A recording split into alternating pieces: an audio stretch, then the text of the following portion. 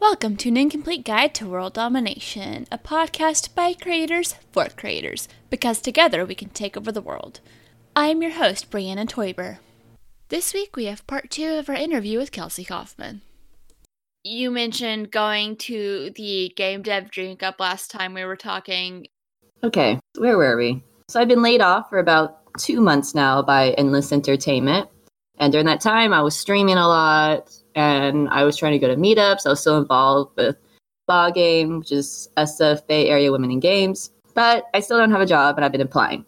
And all of a sudden, I see like another Game Dev Drink Up meetup that's run by Warren Price. He works at Ubisoft. And I'm like, okay, I'm exhausted. I don't know if I want to go, but dang it, I'm going to go no matter what. I just want to go see where it is. So we head to San Francisco at a place called the Emporium. And for those who've never been to the Emporium is a bar arcade. And it's not a dive bar. Sounds awesome. It's about, I'm going to say 2 to 3 stories, just because how the layout's set up, it looks like it's 3 stories. You have, when you walk in, it looks like it's just some really neon lights a little bit. There's some really cool graphic art on the walls. And then you go past some of these hallways and boom, you have this huge floor of arcades that you've seen in the 80s and 90s. Like you have Teenage Mutant Ninja Turtles, you have the Simpsons game, you have little basketball games. There are arcade games I never heard of, which is pretty fun for those that love playing arcade games. And then you also have on the walls, like huge, like almost movie size screens of them playing sports or music. And people are just having a blast. It is only 21 and over, so unfortunately, those that aren't 21, they can't go in the Emporium because you have to buy alcohol and stuff. But you're allowed to bring food. So I asked about, hey, I want to go to this Game Dev Drink Up meeting. Do you know where it is? I asked someone, and they said, oh, I believe that's upstairs. So I walk and I find it on the highest platform, and right up on the highest, I shouldn't say platform, but on the highest level. There's this cool railing to look over the arcade area and the movie screens. But there's the group, and there's another bar, and it's always nice. You don't have to keep going up and down the stairs, which is pretty smart. Yeah, because I imagine if someone's 3 sheets to the wind trying to go up and down stairs for more alcohol, that's going to end very poorly. Yes, I agree. That could end poorly. So I go there, and I see Warren, and I get my name tag on. And I remember I met up with some students from the grad program at UC Santa Cruz. It's called Games and Playable Media. That was the program I went as a grad student. Mm-hmm. And I was mentoring some young ladies in that program as well as a undergrad. I think 1 or 2 of them was up there with some of the guys. I think one of them was Nick. And I think another one, I forgot his name, but he's such a cool dude. He had this cool project about using race cars and narrative. I feel bad that I don't remember his name. I remember faces, though. You'll probably remember it later. I probably will. So I see them, and they've, some of them have tried to network. Some of them aren't as good at it, or they feel too nervous. Because everyone can talk to each other. But the question is, are you comfortable enough to go talk to a stranger, especially the network? And that is very difficult, especially if someone's introvert. So. Yep. Oh, yeah. That's when you just find the other person who looks as awkward and uncomfortable as you are and just go talk to them. Yeah, that was a good way to start. I do have another approach. So, I talked to some of them and I said, watch what I'm going to do. I'm going to give you a networking 101 download. And I bet you I can get anyone in here 1 minute to connect with them on LinkedIn. And oh boy, and it was exciting time. So I had them come over. I said, look, it's I'm going to be your wing woman. On networking just to teach you. I said, watch what I do. Mm-hmm. So I kind of look around. And one of the main things I do look for is kind of what you mentioned before is you said you look for someone that might be nervous as you. Well, that's kind of right. But I really look at body language. So when I approach any networking event or meetup, I look at the body language of people around me in the room to say who looks like they'd feel the most comfortable for me to approach them, who doesn't want to be bothered, who doesn't, want to be talked, or who would love to be talking, who's been drinking a lot. So you gotta be careful with that too. Yeah, because that's either really good, some people can handle it, other people, you will never get out of that conversation. Yes, which I also have a way to get out of that too, which It's fun. So I call this Networking 101, and I've told people about this. I've done talk on it as well. A couple of times explain to people this is how you network, whether you're introvert or not. No matter what, even if you feel very confident enough, everyone feels a little nervous approaching someone. There's just something about that, like, I don't know him or her, how am I going to talk to them? Mm-hmm. So always take a deep breath, like, just get that out of your system, get the nerves. And then what I tell people is, you need to act confident if you don't feel like it. And one of the ways you want to start is you roll your shoulders back. So if you roll your shoulders back, automatically your back is straightened up, you feel straighter. And by doing that, you're kind of telling your brain and your whole body, like, I'm confident and I'm ready to go. So already you're trying to manipulate your mind that you're okay to do this. And that's, again, body language is very important. Not just for seeing people who you can approach, but also for yourself. Mm-hmm. Next, you find your target. Maybe I shouldn't say target. You find the person you'd love to network and hang out with. Because, like some of these people I've met through networking events, you become friends. So I have Nick and his buddy from the grad school come with me. And I see this one gentleman. So I looked at Nick and others. I said, I'm going to connect with him and watch what I do. So I go up and I introduce myself. Just like anyone, we're going to go through Networking 101. Whenever you approach someone, which I'm going to approach this gentleman, you want to make eye contact and shake their hand. So you shake their hand and you say, hi, my name is Kelsey. What's your name? And he or she might respond back. Now, everyone knows when you're at a networking event, this is going to happen. So people kind of expect it. That's why they're a little bit more open for you coming up to them versus non-networking events. Mm-hmm. He shakes my hand. He's like, oh, hi, I'm John. Next, after you do that, you have to remember in America, people are more straightforward about what they do at working. If you're in another country, I would advise just kind of look culturally if that's appropriate. You might have to change it up. But in America, it's okay to ask what you do for a living.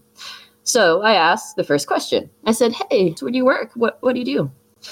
And he tells me that he's a designer at a company called Other Ocean. And I get very curious. After the first question he asked, you're going to take something from that conversation, not only the position that he's asking, that he says he's doing, and respond to the next question about it. So, he tells me that, oh, I'm a designer at Other Ocean. And I tell him, it's like, oh, that's cool. Because he asked me what I kind of do. And I said, oh, I work on indie games. I help run ball games. And then I asked, so you said you're a designer at Other Ocean. What's your favorite thing about being a designer? Now, this is a key thing to do, to ask about the position, in my opinion, because one, by you asking what's your favorite thing about it, instead of going straight to the question like, hey, do you have job offerings? It's really rude if you go straight to job offering. People don't always like that. They kind of close down more. But if you kind of ask about the position and more about them, they'll feel more comfortable to talk to you more. And at the same time, you get a little curious. It's less of a, hey, what can you do for me? And more of a, hey, I'm interested in talking to you as a person and a human being instead of a potential way to get employed. Yes, that is true. Yeah, people want to feel comfortable. So at the same time, I'm going to build up this guy's confidence and comfortable with me while I talk to him. So I ask, what's your favorite position about being a designer at Other Ocean? And he tells me a little bit what he does as a designer. He says he's worked on Capcom games. He works on console games, and, it's really exciting. And he really loves it. He does some level design. Once again, how he answers it, I'm going to pick another little detail he tells me. I'm going to ask him again about it. So if he talks about something specific in design, now I'm going to ask about it. So it's like, oh, you do level design. What do you like about level design? Again, I kind of ask more about the details and what he's doing to make him feel more comfortable with me and to make him more friendly and, to kind of like have more of a natural conversation. He tells me what he likes about level design. And so now you can also, a third time, you can pick the second answer he gives you and ask again about it, or you can end it right there. So let's say I ask the third question about what he likes about level design. Then after he tells me, I say this. I said, I start pulling out my cell phone.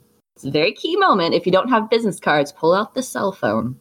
And I said, it's like, I love to continue this conversation. Maybe we can talk a little bit more, but I was also curious about something else. So now I do have the cell phone out, but I'm not going to show my LinkedIn app because I want to ask the question of, are they hiring? Now you can ask. After the 2 or 3 questions you ask him or her, you can ask about if the job that he has or his company that he works at or her, do they have openings? And so I asked, I said, hey, is Other Ocean looking for anything particular? Like, are there any job offers? And of course, John asked me, he's like, well, what kind of positions are you looking at? And I said, well, I do production. So, any producing work, I can design as well, levels, puzzles, narrative, anything in there would be really good. I said, technically QA as well, if I really need to. So he thinks and he says, he's like, we actually do have an associate producer opening at Other Ocean. He's, I wouldn't mind if I pass on your name to the person that's hiring, he said. I'm like, oh, that'd be great. He's like, awesome. He's like, let me go ahead and, you send me your resume, cover letter, what you need, and I'll pass it over. I said, perfect. Now that I have this, I kind of have the hook now. Mm-hmm. Once again, I have myself in my head. And I tell him, it's like, I love to continue this conversation, but I need to go do something else real fast. Can we connect on LinkedIn? This is very vital. So when you ask about if you can connect on LinkedIn, or you want to connect, you pull out your phone with the app LinkedIn ready, or you take out your business card. I recommend LinkedIn a little bit more because 1, you don't have to spend money on business cards. 2, you're more likely to get people connected because they will search their name and connect with you. And they normally will have the app on their phone and they can connect back very quickly. Mm-hmm. So that's my recommendation if you don't have business cards. And it's really easy to lose business cards. Oh, yeah, it can be. It can get pricey, too, if you are in a rush. Yeah. There's also the added benefit of they kind of have to connect with you, right? That they can't be like, oh, yeah, sure, and then just kind of stick your business card in their pocket and then throw it away when you're not looking. Oh, yes, definitely.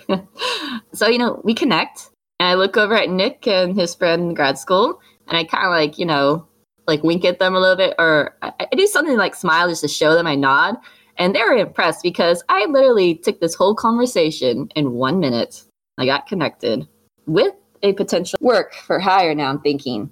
And I do this whole networking thing 101. So to break it down for those like, okay, it's a little too long. Like, what's the whole outline of this? All right, so here's the outline for those that want to network a little bit better, whether you're introvert or extrovert or maybe in between. I guarantee this will 99% work. Not on everyone, because some people don't want to connect, but a majority of people will after you do this. Step 1, take a deep breath, roll your shoulders back, get that confidence build up in your body. Step 2, approach the person, make eye contact and shake their hand, introducing yourself, and they'll introduce themselves back. Step 2, ask the question on what they do at work. In America, different cultures or different countries, double check if that's appropriate or not. But in America, it normally is. There, see, am I on step 3? Yeah. I'm so tired. Sorry. It is Saturday. Yeah. Okay. Step 3. You're going to take what he answered from the first question about what he does and then ask us a question about the position. Like what is your favorite thing about so-and-so position? Step 4, you're going to take the answer he gets about why he likes the position, and you're going to ask one little detail from his answer. And then step 5 is optional. You can ask, again, the same process. Whatever he answered, what he liked about his position, you can make a new question based on the detail he gives you. Or you can go straight to step 6, is now you can ask if they're hiring. So you don't have to do step 6. That also can be optional, because if you have a job already and you don't want to look for work, that's fine. But for those that are, now is appropriate to ask if they're hiring at his or her work. Yeah. And then step 7 is the closing deal. You want to go ahead and take out your phone, or you want to take out a business card, either get them on LinkedIn or trade business cards with them. And if you're using business cards, say this. Like, this is what I recommend. Just say, hey, can we trade cards real fast? And just bring out your card. Instead of saying, like, let me give you my business card. You can say business card, or you can say, let's trade cards. It kind of sounds cooler, in my opinion, and I've used that tactic. Mm-hmm. Or you can get them on LinkedIn. Plus, with trading cards now, you have their contact information. Yes, that's true. And then step 8 is very, very good one. You want to end with a handshake. So with John, after, we linked in and everything, I shook his hand. I said, thank you, John. I look forward to seeing you again. And you walk away. And that's really important, because I've been taught in high school and even from my dad and stuff, it's like a handshake is very important. And when people shake your hand, especially a woman, if a woman comes and shakes like a man's hand, just squeeze a little harder. if you're the woman, because one, a handshake shows strength and it shows type of confidence, and they kind of know who is the type of person I'm talking to.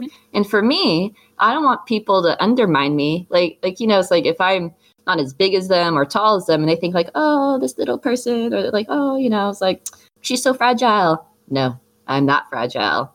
So I make sure I squeeze the hand a little bit tighter just to prove to them, like, I can hold myself up by myself. Thank you. I don't need help. And just that little confident boost. Yeah. It makes you feel kind of good too. So that's my 101 networking. Plus, it might catch them off guard if they were trying to sort of do that to you. Because, like, I know some people do just sort of a power move, but just sort of do it back. Show them that you think you're big and bad. Well, I'm big and bad too, and I'm wearing heels.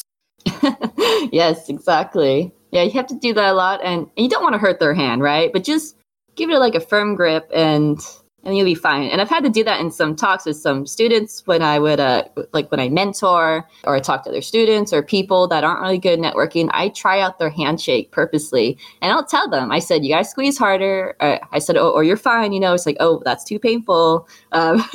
So I do kind of help people out on handshakes if they need it, because in America, it's a really big thing. If you're dealing with someone maybe in certain Asian countries, sometimes it's more appropriate not to shake a hand. Maybe it's a little bit of bow. Mm-hmm. And so when I talk with international students, I do say it's okay if you want to bow and handshake a little bit at the same time, do like a little bow with the handshake.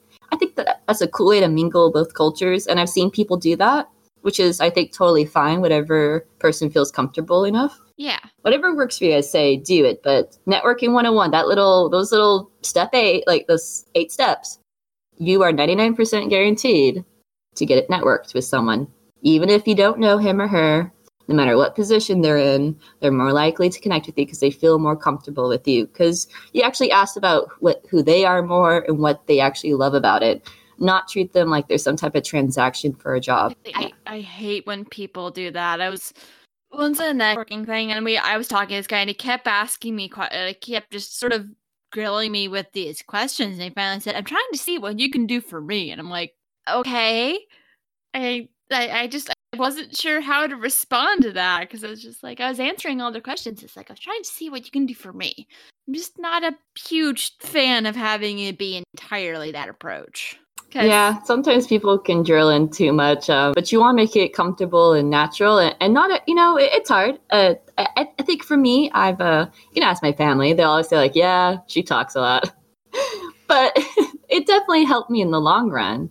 I actually went through speech therapy as a kid because I couldn't talk for a while. Like, I couldn't talk up until 4 years old properly. I was still talking like a baby. And and I remember I went through speech therapy from before preschool all the way up to 3rd grade in my life because I couldn't talk appropriately. And, I had stutter problems. So you might even hear me. I hope I'm not stuttering too much, but... Not that I've noticed.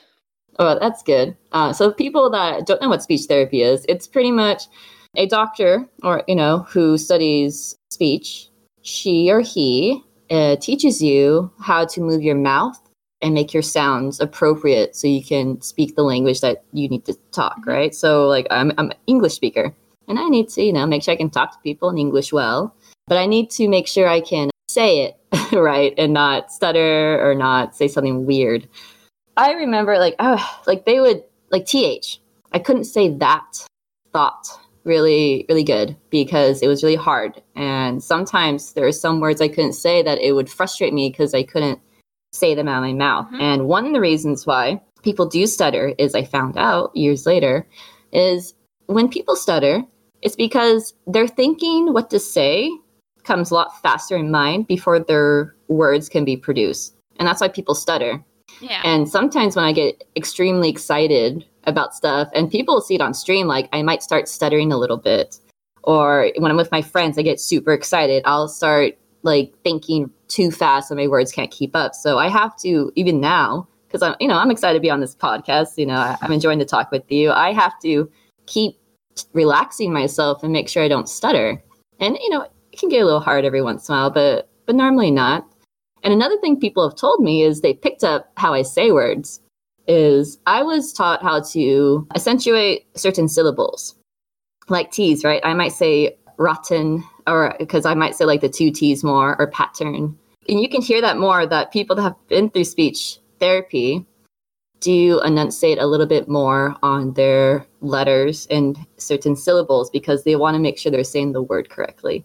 And you'll hear me do that too. And someone told me that recently who is a speech pathologist. And I was all like, really? And she's like, yeah. She's like, that's why you talk like that. You know, that's why you're enunciating a lot of stuff, because that's how you were taught in speech. I thought that was so cool. Yeah. And then fun fact, my sister is actually learning to be a speech pathologist or, you know, a speech therapist. Cool. Yeah, I thought that was so neat. I'm like, oh my gosh, Rachel. I'm so proud of her. And now that you mention that, I did kind of notice that. I just didn't think anything of it. I was like, different people pronounce things differently.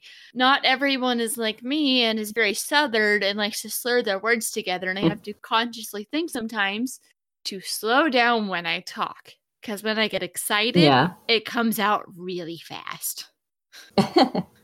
Yeah, that'll happen, right? I mean, from Bakersfield, people consider, like I did bring up, it is a little definitely more conservative than California. There's a little country in there. I'll say y'all. I grew up saying TV changer, and okay, I thought this was a legit thing. And then I remember when I got older, people were saying like, "Why are you saying TV changer? It's a remote control." I was like, "What do you mean? What was the difference?" And I think people forget that wherever you live, there's always going to be some type of colloquialism. You know, there's some type of slang words or phrases that you pick up in your hometown where you're living. And so when I'm in the Bay Area, you know, even here, I don't say certain phrases because people might understand, or even better, I don't want people to think I'm stupid or uneducated. And that's kind of sad to say.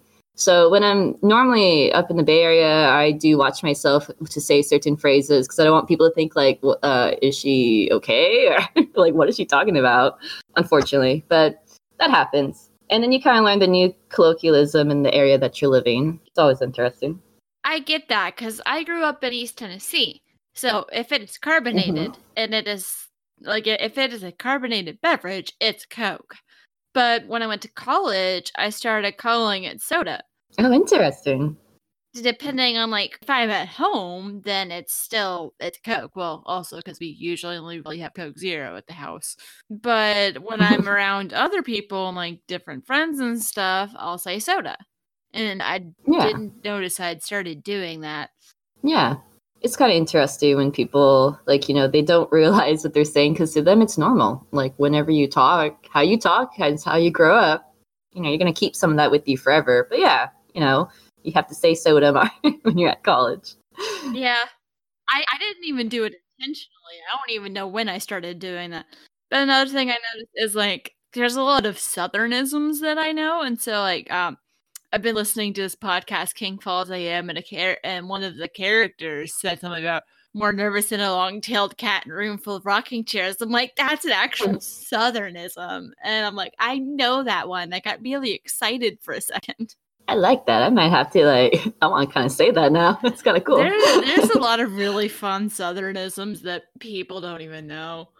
Also, another good question to ask for networking that I've heard is when you go up to someone is asking them what brought you here, because they could be there for any number of reasons. It could be they're new to the industry, they could be there with friends or from different companies. It's just kind of a good way to sort of like get your foot in the door conversation wise, and then you can go into sort of what they do and so on and so forth. It's just another approach.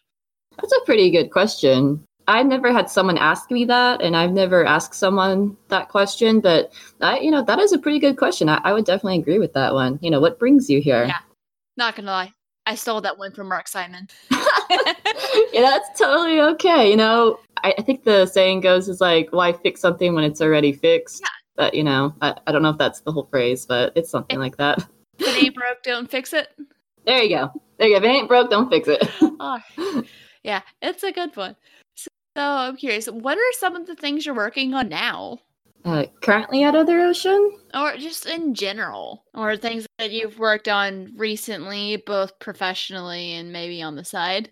All right. Yeah, I could definitely answer that question. Did you want me to continue how I got into Other Ocean? Oh, yeah. Or do you want me to just start? Actually, yeah, I would like to hear the rest of that story, and then we can sort of look at what things you're working on now.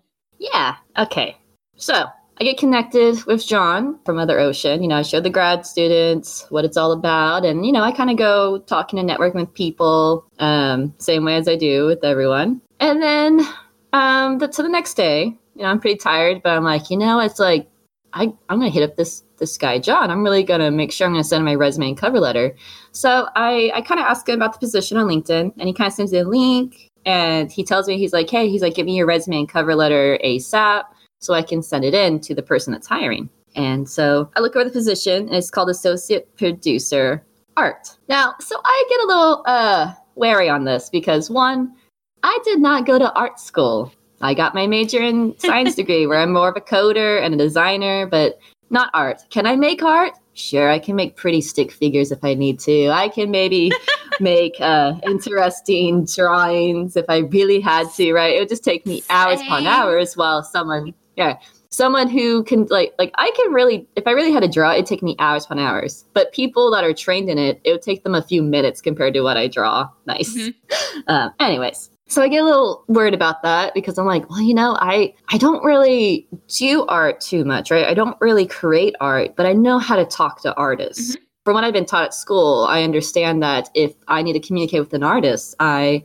have to give them dimensions. I guess one example that one of my art teachers had told me is if you're talking to an artist and you say, I want a tree, and that's all you send them, then don't be mad if they give you something that's not what you like because you never explained what kind of tree. How tall is the tree? What is the XYZ coordinates of it? What's the dimensions of it? What color of the tree would you like? I kind of knew the basics on how to talk to artists. And I'm like, okay, so I look over the requirements. I'm like, okay, I can nail some of this. Or like, oh, that's pretty cool, working with maybe external teams and stuff. And so I send in my resume, you kind of beef it up. And a good thing that people should note is you might have like a few different type of resumes. You'll have your resume for design.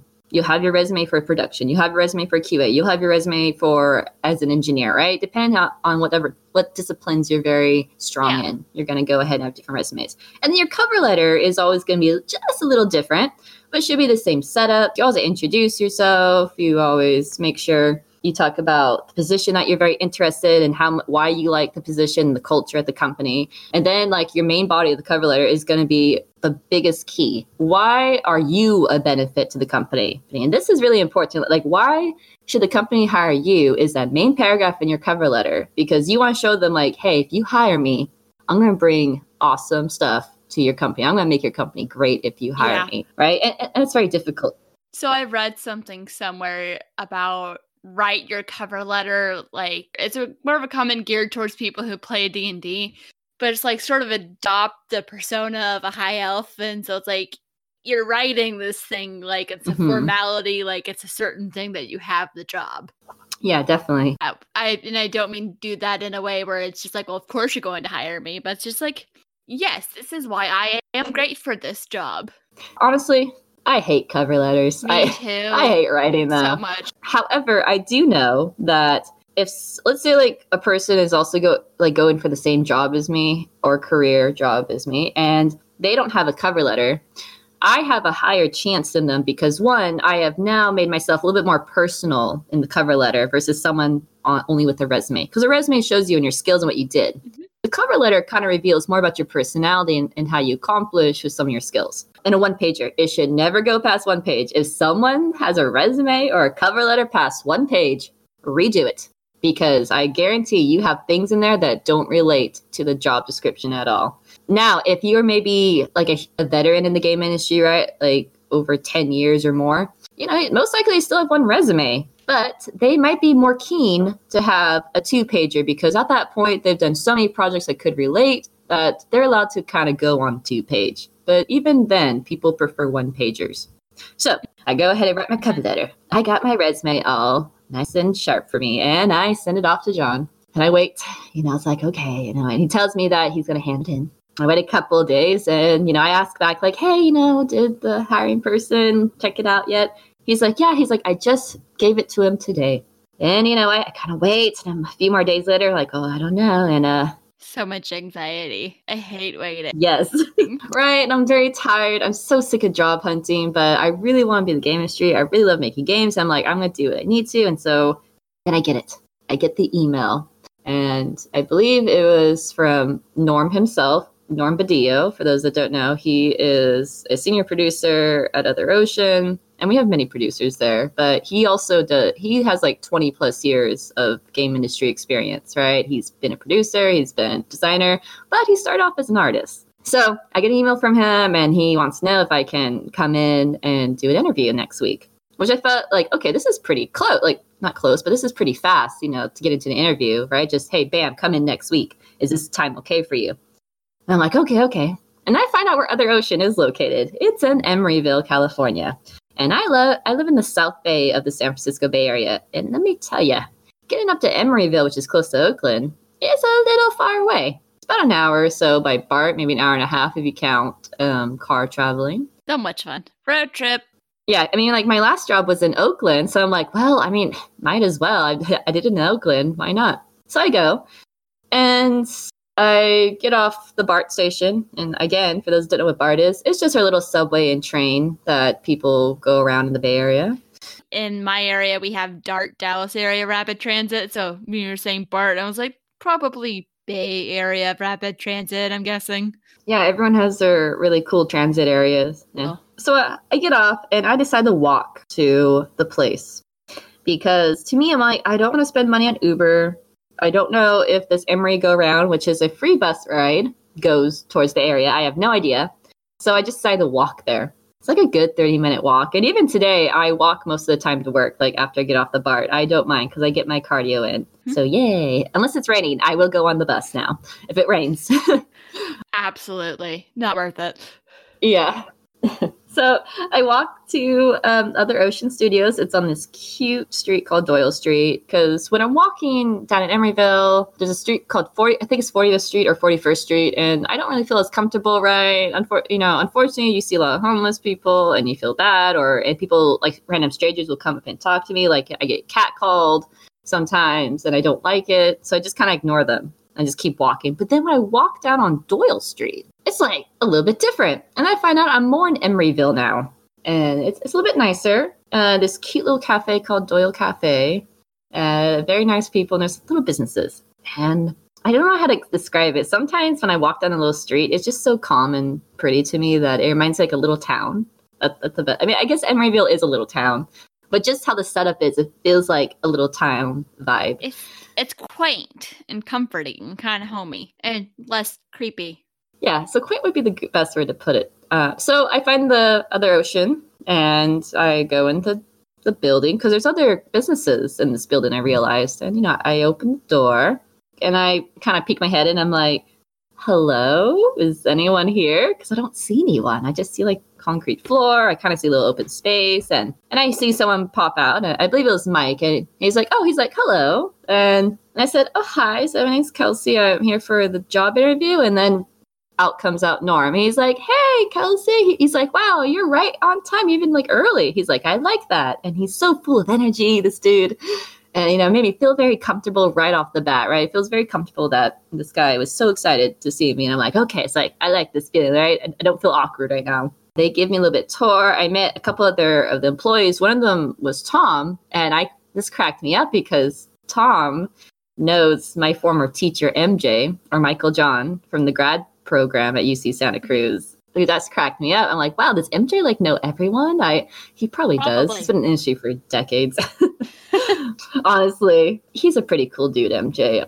Anyway, so they introduced me and they take me to the other suite. So Other Ocean has 2 suites in the building. One of them is where Medieval was being made the most. And it was mostly in this larger suite. It was definitely huge open space, not a lot of hallways, not a lot of rooms. They had like a little kitchen room, and then they had an upstairs loft. They took me there, and they brought in a couple of people to help with the interview. They brought in the art director, Nick Broody. I think people know him most from Earthworm Jim's games. He was like the main artist on there.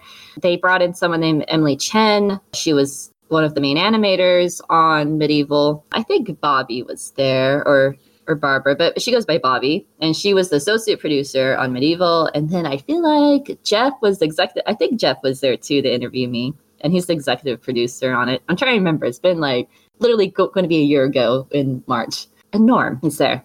So, they asked me typical questions, what I do. And I actually, believe it or not, I actually brought in some of my designs for my virtuality game, China Tower, just to kind of show like, hey, it's like, here's some design work that I've done. Just, the paper style of it, so you can check it out. One of the questions I remember Nick asked me was, because I mentioned that I know Unity and Unreal, and I said to be honest. I didn't want to lie and say I knew a skill if I didn't know it. So with Unreal, I did tell them like I can work around the engine Unreal, but unfortunately I never had time to learn the blueprints that well while I was in school because no one taught us, right? We kind of had to learn on our own, and it was kind of hard to focus on blueprints when I was there making the levels and acting as the producer on the team. Mm-hmm. So he asked me this question: do you prefer Unity or Unreal when you're developing? And it's an interesting question because, so I answered it this way. I didn't choose which one I like more. I explained which one I would choose based on what I need the engine for. I said, if I was going to choose Unity, I think Unity is a great way to make a game quickly. It has all the prefabs for you. Even if you can't code, it's still friendly enough for those that don't know how to make a game or understand coding can still make a game and make some cool things. Mm-hmm. However, if I was going to use Unreal, I believe, in my opinion, definitely has the better graphics. It can be a little bit tricky if you don't know blueprints.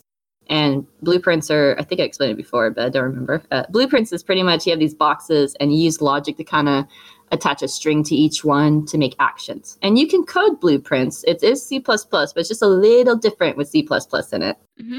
And I said that, visually, someone that also doesn't code can pick up that logic too if they want, but it's not as friendly. There's not enough tutorials or explanation with Unreal for beginners. So if you're a beginner, Unity should be a choice. If you're someone that's more comfortable and wants better graphics and even more professionalized, you might want to use Unreal because more studios are using Unreal as a professional engine instead of making their own. Mm-hmm. I like the answer.